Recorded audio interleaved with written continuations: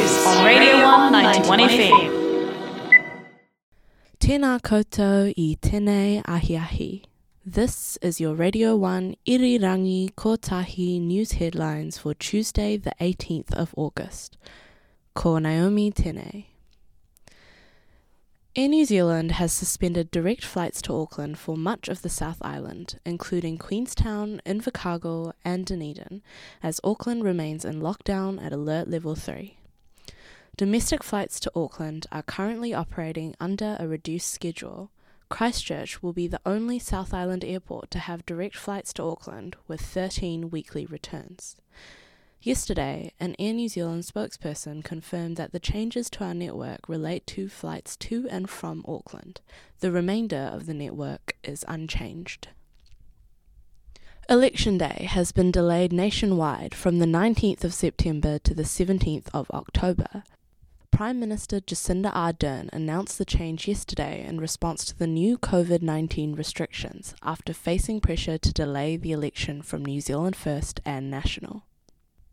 Ardern cites a number of factors that contributed to the decision, including the suspension of campaigning in Auckland due to Level 3 restrictions and popular opinion. The Prime Minister was advised that a period of no shorter than 4 weeks would be required to ensure voters were informed and new venues for polling booths were found. Ardern has stated that she will not change the election date again.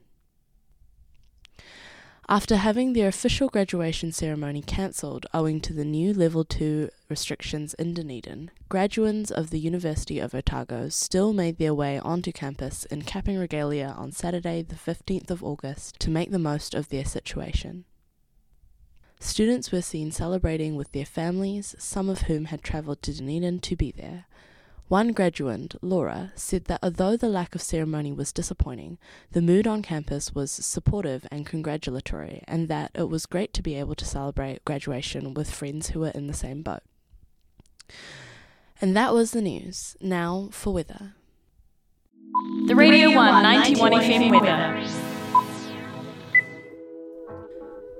Today the high is 11 degrees Celsius and the low is 8 degrees Celsius. It is partly sunny with high cloud becoming cloudy in the afternoon. There are light northeasterly winds.